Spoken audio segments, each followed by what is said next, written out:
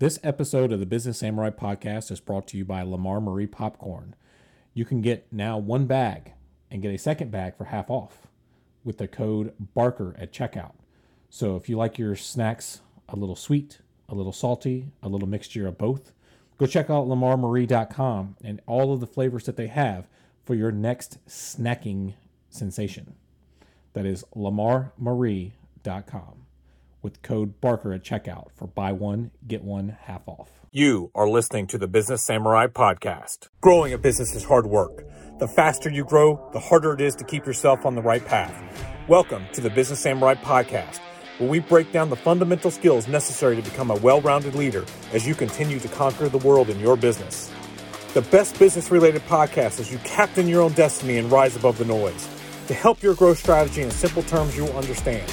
You will learn the best metrics to track, how communication is the lifesaver when it comes to business, and how good policy will fix the weak link when it comes to cybersecurity. People. Listen in on conversations with world-class business leaders and how they manage growth and integrate the latest technology. We will deconstruct their processes on how they choose to advance themselves, their team, and customers. You are stepping into a world of proactive business with your host, John Barker. Welcome to the Business Samurai Podcast. I'm your host, John Barker. Got a special guest today. Got Stacy Pederson. Stacy is an innovator. After failing in every conceivable way, including life itself, literally, Stacy chose to reinvent herself. She is now a sought-after Keynote motivational speaker who gives audiences fun yet practical actions on how to overcome stress, handle change, be more resilient, and live a life that matters. Stacy is a trained comedian. She holds a Bachelor of Fine Arts in Theater and has performed stage, film, commercial, stand-up comedy, and radio work. She is the co-founder of the Academy of Children's Theater in Colorado Springs, as well as Ministry Center for the Arts. Stacy's humor is witty, creative, clean, and professional. She won first place out of all the comedians in Colorado's Got Talent. Congratulations. Thank you. Welcome to the talented and funny Stacy Pederson. Stacy, thanks for being here. Hi, thanks so much for having me. I appreciate it. Absolutely. So just so everybody gets a sense of how you kind of got on the path you're on, if you don't mind, can you go into your story regarding the terminal diagnosis and how that kind of sets you on the path and journey that you're on now? Sure. I love talking about myself, so get comfortable. I'm going to kick back and mute my mic then. Well, I'll just share some of the things that people seem to think is interesting. Sure. One is that, true story, I was born in a one-room cabin with no running water or electricity. Wow. And I was potty trained in an outhouse because my parents were hippies. So I grew up in the hippie lifestyle, sort of, except somewhere along the way they became conservative Republicans. And so I was raised with organic food and loving everyone, and at the same time being a conservative. And I joke that that's why I'm confused and became a comedian. So, so I had a very interesting upbringing, very, very rural. And then I had a really small school. So the whole school from 7th to 12th grade was a total of 72 students. And I had a really long bus ride to and from school. And I would get bored and I would start making up characters in the back of the bus. And I never knew what acting really was at all. I hadn't had any exposure to the arts. It wasn't actually until my junior year in high school. I had an English teacher who asked me if I'd ever thought of acting. And so she actually drove me 2 hours one way for an acting competition. And I did it. I did this little monologue, The Diary of Anne Frank. And one of the judges pulled me aside and she said, "Hey, how long have you been acting?" And I said, "Today." And so she told me about this program that she helped run where they took 60 students from around the world and they interned them with a very professional, world-renowned theater. She encouraged me to apply. I got in, and that was my very first experience with acting. It was at this world-renowned theater, and I was like, oh my gosh, what's this? So my senior year, it was that same teacher brought me to another competition, and I won a full ride scholarship to study theater, which Nice. is how I got my degree. I was so shy, and I still to this day have such bad stage fright that I couldn't even look the other actors in the eye. But I loved it. I loved the process and the storytelling and just the arts in general. So I did well. I did a theater, started getting into some film work, and then I met my first husband, and we got married. And right afterwards, he was like, "Hey, I don't really like this acting thing." So I actually didn't act for 15 years. Oh, wow.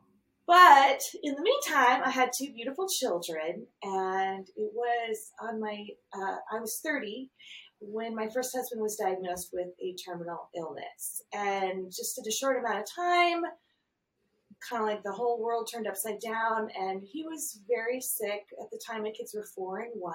And at that time, I started working 2-3 jobs at a time sometimes just to keep food on the table.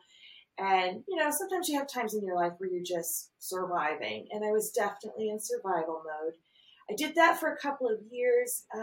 Unfortunately, that illness began to affect him mentally. So I ended up leaving that marriage basically for the safety of myself and my kids. And nobody ever is like, "Hey, when I grow up, I want to be a single divorced mom." But I had a good attitude about it. And I'm like, it's just a season. We'll get through it. Right before that divorce was final, I was building a children's musical theater set, and I stepped on a rusty nail. Healed totally fine. I wasn't tetanus. And the day that I went to sign the paperwork over to the house, the week of my divorce, I started not feeling well. And to be honest, I don't remember much after that, but I almost died. And I remember having the moment where I was like, I think I'm dying. And I had a couple of thoughts. The first was what most people talk about, where you really wish you had spent more time with the people that you love, that life really is all about relationships. And I realized that I had spent so much time worrying and stressing and being in survival mode that I really had put relationships, just even with my children, kind of to the side. I was always too busy. The second thing, I was like, what? You just worry and you stress and you work really hard and then you just die? And I remember I was kind of mad at God. I was like, that's it? But I recognized that I had wasted most of my life being a people pleaser, basically. Like, I was just trying to be what everybody said you're to be if you're going to be a good person. And there were so many things that I had wanted to do that I didn't. And I had a lot of regrets. Obviously, I didn't die, because that would be very creepy right now. This would be hey, I bet this would get a lot of views. That's true. But what had happened was when I'd stepped on the nail, bacteria had gotten into my bloodstream and had traveled into some bones in my back. Basically, it was the SI joint for any who's in medical stuff. And the whole joint, the muscles, the bone, all of it had gotten infected, and I was in septic shock. So if you've ever had a toothache, it's like an infected tooth. It's like that, only it was like this really big area of the bone and everything, and it was so painful. When I left the hospital 3 weeks later, I couldn't walk. And because of that, I ended up losing my job. So basically, in 3 weeks' time, I had felt like I had lost my marriage, I'd lost my home, I'd lost my health, I'd lost my ability to take care of my children, I lost my financial security, and a lot of people at my main job had been a support system for me. So I felt like my entire life was just severed. But I still had a good attitude. And I'm like, it's just a season. And then to make a short story long, the infection has come back 5 different times. I've done surgery, months of IV antibiotics daily. I was on antibiotics for 8 years straight, and I am written up in the New England Journal of Medicine because my case is so rare because they don't know why they could never kill the infection.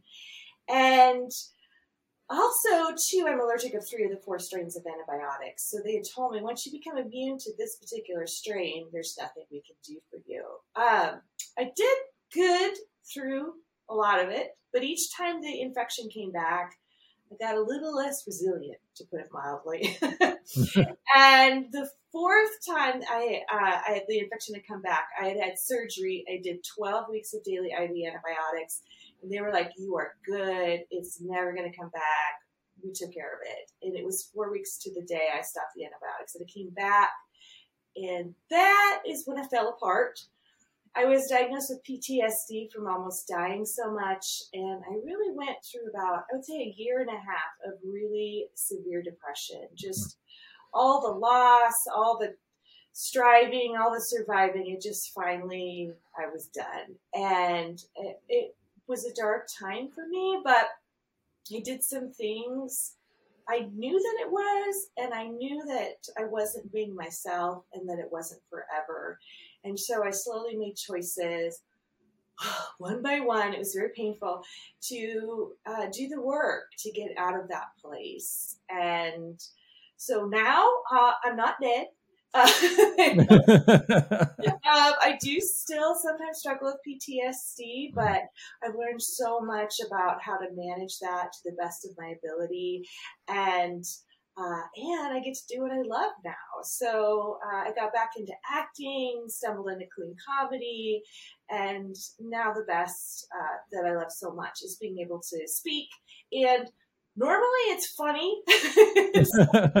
I mean, I tell my story, which is a little bit dark, but it's just been the greatest gift, actually, to be able to do what I do now and to be able to share and give advice, because I've been there, unfortunately. And unfortunately, lots of people have been there over these last 2 years.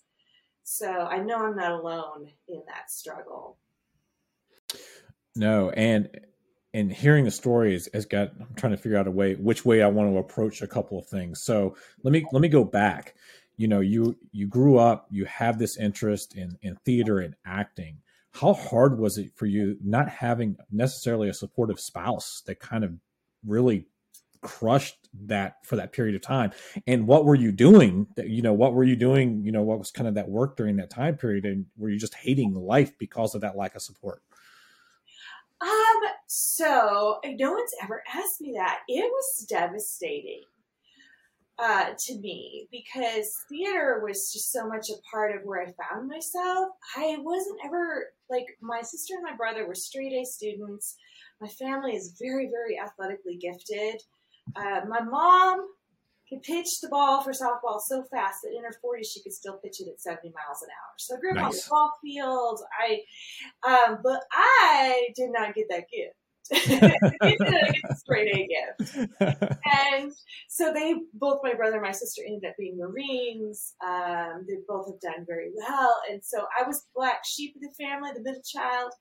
And so when I found theater, I was like, oh, okay, this is me. But I was already married. And so I was like, that was kind of the deciding factor. I'm like, well, I'm married. I just gotta, and so I just made the choice. I didn't resent or hate my life. Sometimes I had to stay away from anything. I couldn't go to a show. I couldn't talk about acting, anything like that, because it was like a trigger for me. But I knew I had made the choice. It was up to me. So I owned the choice. And then once I had kids, I was like, I loved being a mom. I did do a lot of writing during that time. I did some of the weirdest jobs. I have sold cars.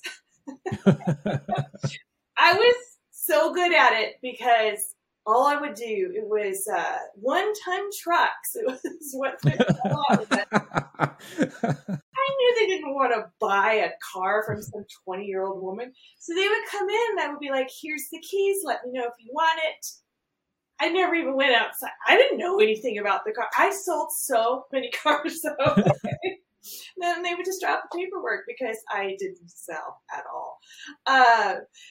So I just did a lot of, I've done a lot of jobs, especially when my husband was sick. Like there was times I had like a main job, but I remember one job I was rotating dog food and at the pet stores. And you get covered in hair and urine, cleaning stables because I grew up, agriculture. So I did a lot of interesting work. It wasn't until the divorce that I was like, maybe I should get back in, but I thought, oh, I'm a mom. I've been out of it. No one is going to want me back. Like, I'm too old. I lost my chance.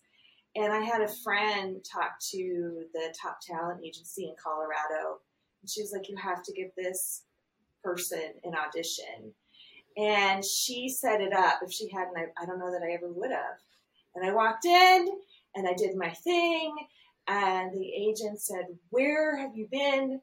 I was like, I don't know. And he said, here, you look terrible. You look like a mom, and I will put you to work. And he did. And I really appreciate that. He took a risk because I hadn't done anything in so long.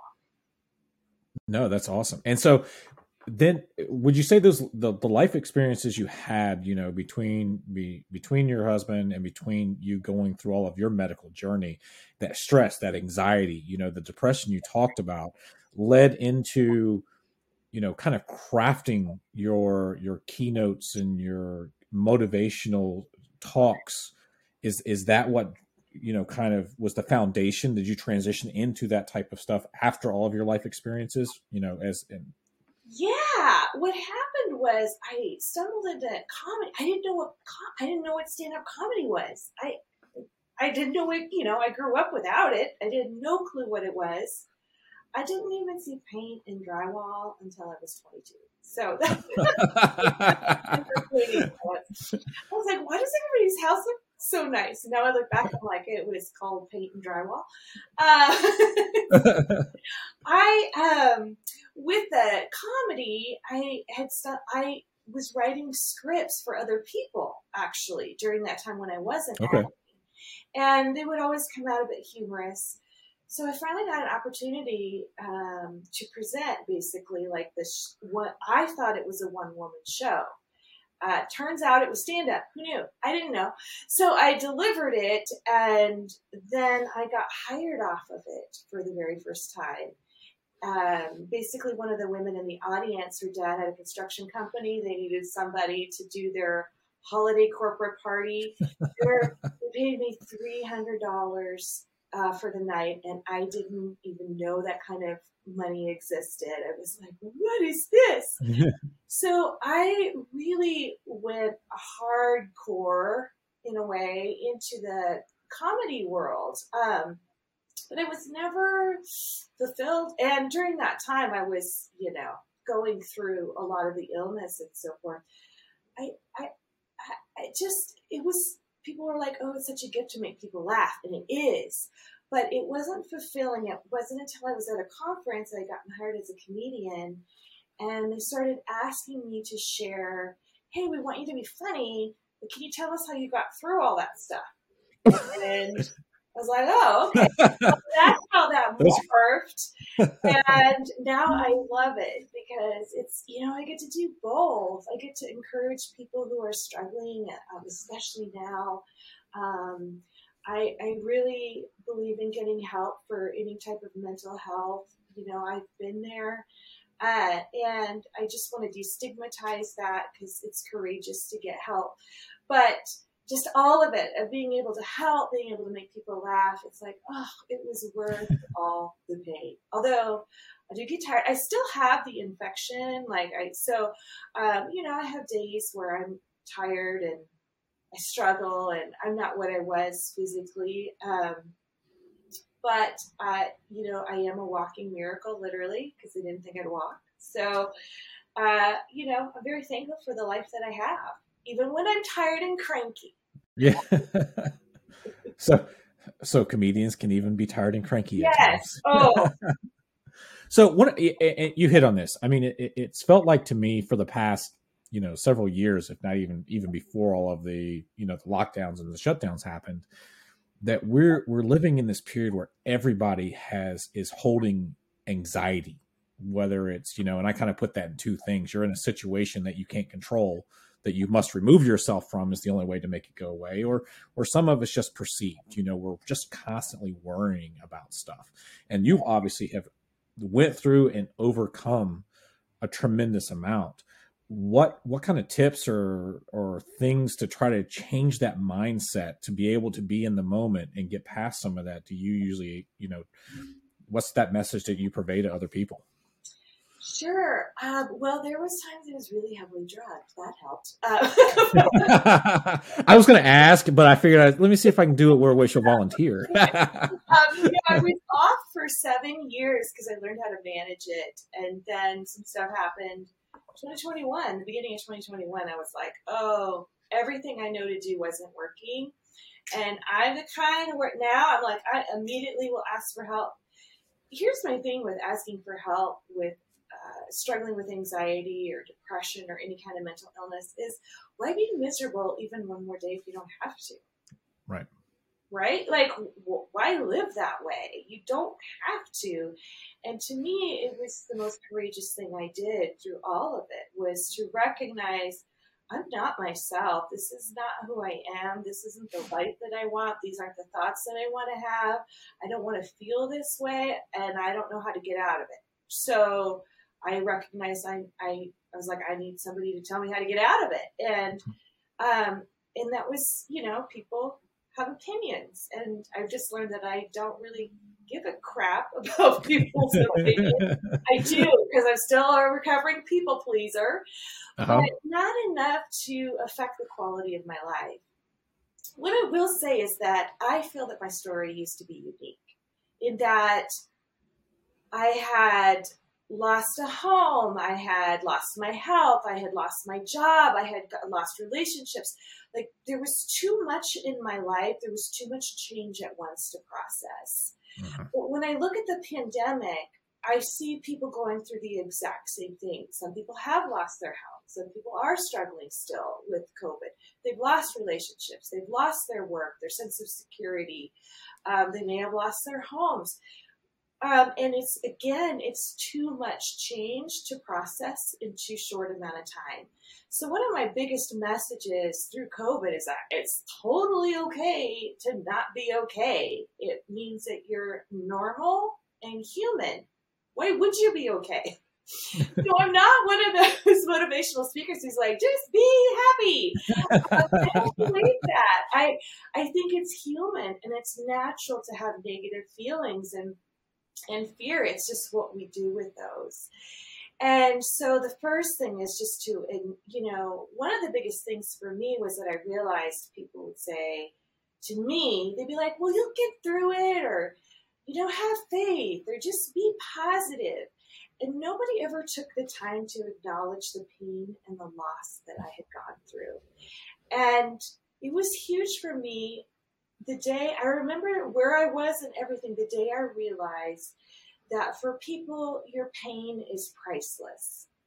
And this is what I mean, is that when we go through something painful in our life, something precious or priceless is taken from us. It can be our financial security. It can be a relationship. It could be our innocence. It could be all kinds of things. But something was taken from us that was so valuable without our permission. And our natural instinct when we're hurt is to do this. And then our natural instinct here in the United States is just to be like, well, just move forward, just get on it. And nobody ever takes this moment to say, I'm so sorry that you're going through that. That is a lot. Of course you would be upset. Of course, when you say, well, I have a right to feel the way I feel, you totally do. You totally do have a right to feel the way you do. And I felt like that was an element that was missing for me. So if any of you are struggling and you're like, this pandemic, my family life is a mess, or my finances are a mess, or my work life is so stressful, you have every right to feel angry or scared or nervous or all those uncomfortable feelings. But what I recognized was I had two choices. I can either live the rest of my life like this. I kind of think about the drunk uncle. Most of us have like a drunk uncle or a drunk great uncle who went home and sat in his recliner after work and cracked open the beer and was just angry at everyone all the time. And it was kind of really just because he's hurt and that's his thing with the world. And I was like, well, I could be a drunk uncle. Although I have accidentally on occasion been a drunk aunt. I have a whole story on that. There's a reason you're not supposed to mix alcohol with prescription medication. I discovered at a family event. So your picture is going to be on the bottles down the road. But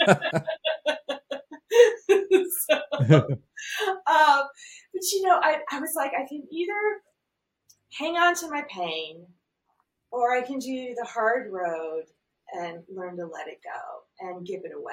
And that's what I chose. And it sucked. Like, people also don't say that. They're like, well, just forgive or just think positive. They don't recognize that there's a process and it's really hard. I liken it to how it was when I wasn't able to walk. When I was in the hospital, if you told me I could run a marathon, I couldn't even get out of bed. I couldn't even, if you told me to make it to the door, I couldn't do it. But I knew I didn't want to be in a hospital bed forever. So I was like, okay. So I literally had to take it one teeny tiny step at a time, where it'd be like, I couldn't even roll over. It was so painful. It'd be like, okay, I'm going to learn to roll over. I'm going to learn to sit up. I'm going to learn to swing one leg off the bed. And then I was with a walker and I'm like, okay, I'm just going to put my head down because it hurt so bad and take it one step at a time. And now I can hike for miles. It always aches a little bit, but it's nothing, like half the time I don't even notice. And I think the same is true with emotional or mental pain, where if you're going through something really hard, and maybe you're going through a divorce or, just something in your life that's really, really challenging, I'm like, well, just be happy, you'll be fine. You can't think that far ahead. It has to be broken down into something like, can you just get out of bed today? Can you make a phone call to the counselor? Can you, get some sunlight on your face or go for a 10-minute walk? It's all these little things to get you to the bigger space. And then one day you'll turn around and go, oh my gosh. And if it's something really, really hard, maybe the loss of a loved one, that ache might always be there a tiny bit, but you'll be able to move forward and embrace that. And then I learned from trial and error of what works for me and what doesn't work for me. So when it comes to anxiety, nowadays, it's not like, all of a sudden I never experience fear because I'm amazing. That's not it. I still struggle very much with anxiety. It's just that I know what to do in that moment. Some people can meditate. I don't know. I've tried it. I'm like, because they're like, just be in the moment. And I'll try and be in the moment. And my kids are fighting and the dog is barking. And I'm like, but the moment is what's stressing me out, right? Get me out of the moment. But it's things like recognizing, oh, I need to go for a walk outside. That's huge for me because I grew up outside. Doing things that I enjoy, and just those little positive relationships, having a sense of purpose. There are all these things that you can do. Gratitude is probably one of the biggest for me with anxiety. And here's what I'll share with that is a lot of times we're so, what if I, lose my job, or what's going to happen in a month if I get sick? And I have to stop myself and say, okay, do I have, and I keep the bar very low. I'll say, do I have a toothbrush? Yes, I do. Do I have a working light bulb? Yes, I do. Do I have indoor plumbing? Yes, I do. Do I have electricity? Yes, I do. Do I have food in the refrigerator? I do, which means I'm richer than 90% of the rest of the world because I have a light bulb and a toothbrush and a flushing toilet. And it's like, okay, I have everything I need today. And then it's, there is kind of an equation that can work for people. It's saying something you're grateful for about other people. So grateful for people that you have in your life, one person. Grateful for one thing about yourself. Grateful for one of the supplies or one of the assets that you have, which could be, well, I have running water. That's awesome. Right. I don't have to spend 6 hours hucking stuff in a bucket, right? So it's one asset that I have that can help me get through something.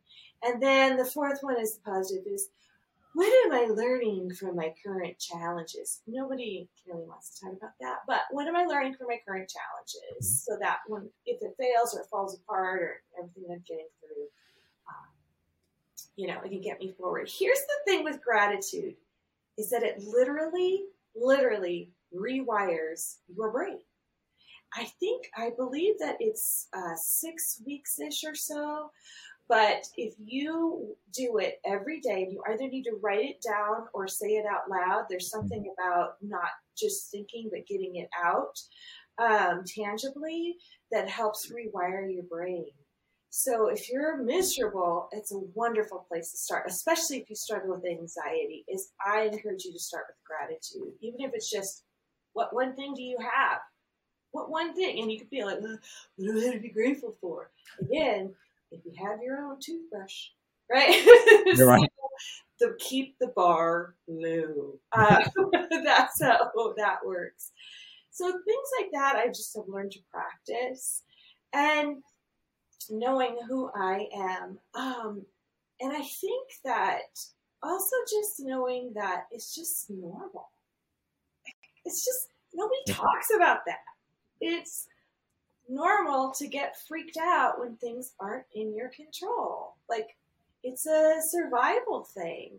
So again, it's just kind of what we do with it and how we can reframe. And it's kind of like with everything, it's, it just takes practice and failing and learning. Going through all of that and now, you're kind of doing, the work you're doing is what you want to do. Did those life experiences get past some like business fears that you have? People are, they say they're more afraid of public speaking than, like death itself in some cases. But those experiences, you're like, oh, this crap's easy now. I went through some stuff that almost legitimately killed me. So bring it my way. Let's roll. I'm definitely not a bring it. I'm like, please don't bring it. You've had enough being brought. Yeah. What I will say, because I still have stage fright, I still get nervous every single time before I step on stage. I've learned the process of what I do and what my thoughts are and how it works. Like, I've just failed my way to success. I just have done it so much and taken so many risks that it's like, it's not that it goes away. I just embrace it. I'm like, okay, this is the part where I hate myself and say to myself, why did I agree to get up in front of these people?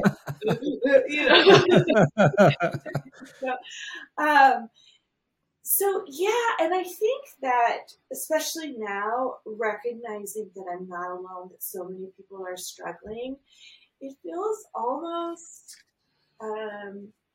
it just gives me a great sense of purpose, which is what keeps me going through the fear and the failure.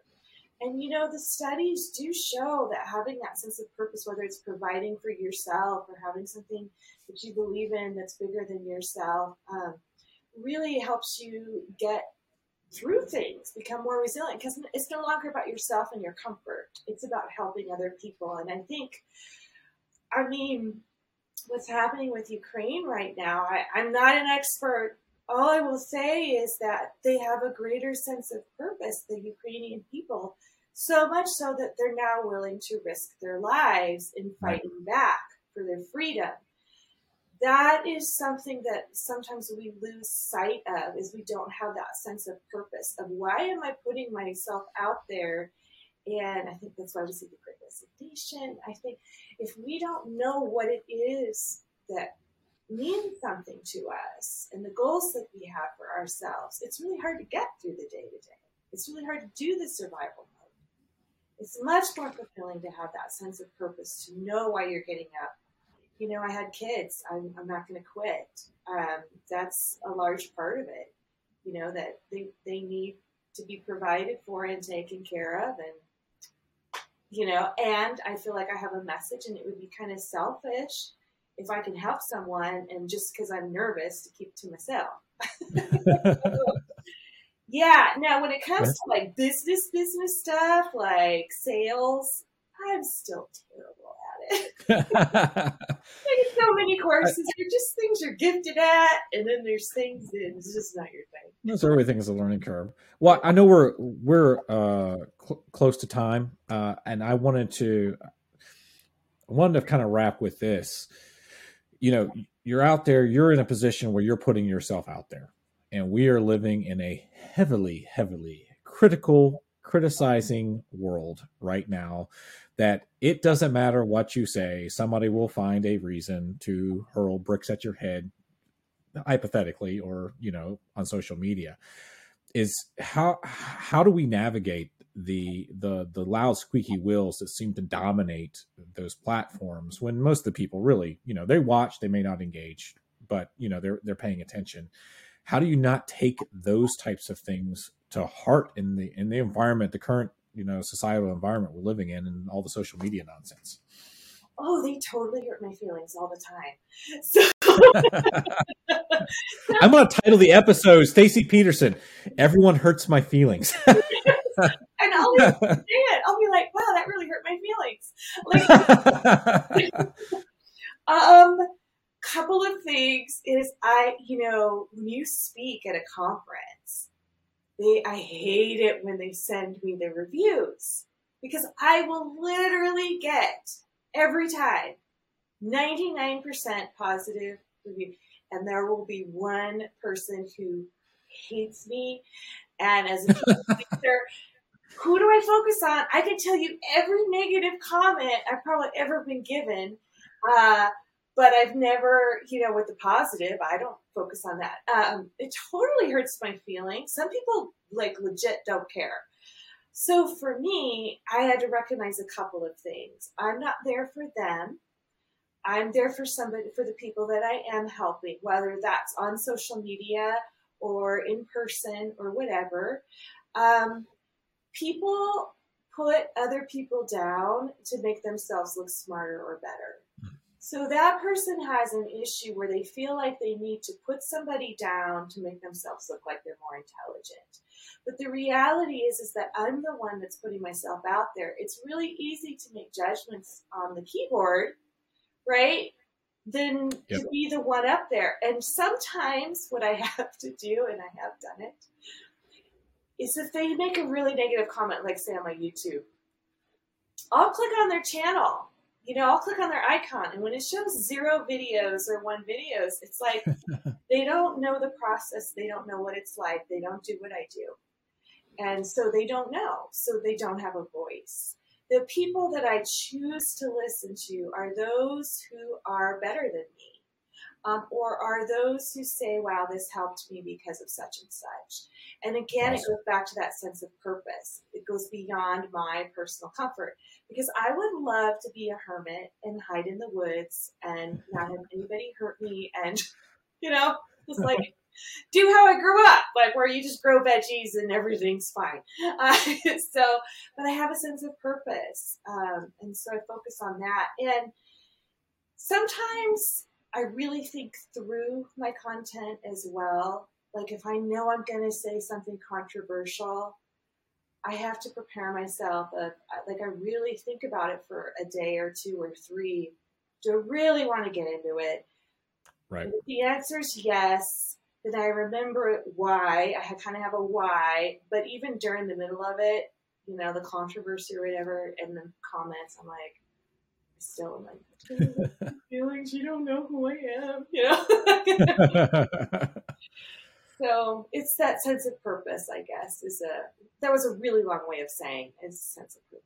of why I'm No, doing what I'm doing. no, it's awesome. And it's something as I've taken some, new steps in my life, I think about, but not worried about. I really appreciate your time. I want to echo your statement that you said on gratitude. I think that's an awesome way to get started when you're trying to get over there. And for anybody listening, I have a recommendation. It's called the 5 Minute Journal. I'll find a link for it along with all of Stacy's other social media links that I'll have in the show notes. And it's personally helped me. You start your day and end your day going through a handful of things that you're thankful for. What are you looking forward to the day? And then at the end of the day, before you go to bed, you go, hey, this is kind of how the day happened. And I think it's a good way to get the mindset straight. But for anybody that wants to reach out and connect with you, what is the best way for them to do that? Julia, like, I don't know. Oh no, we're getting ready to do. Hold on, here comes the ghost story. We're going to do a seance here. Let me go get the Ouija board. Yeah, I think in my social media, the only one I'm not on is Twitter. Twitter and I broke up a couple years ago. Good for you. Like, I can't. So I have a massive following on Twitter too. I think it's like 200 people. But you beat me. I'm on the Facebook, LinkedIn, YouTube. I really love to connect via YouTube. You can email me, my website. I don't know, whatever. Reach out. Sounds good. Nope. And again, I'll make sure all the links are going to be in the show notes and everywhere this will be distributed at. So again, Stacy, super appreciative of your time. Thanks for coming by. Thanks so much for having me.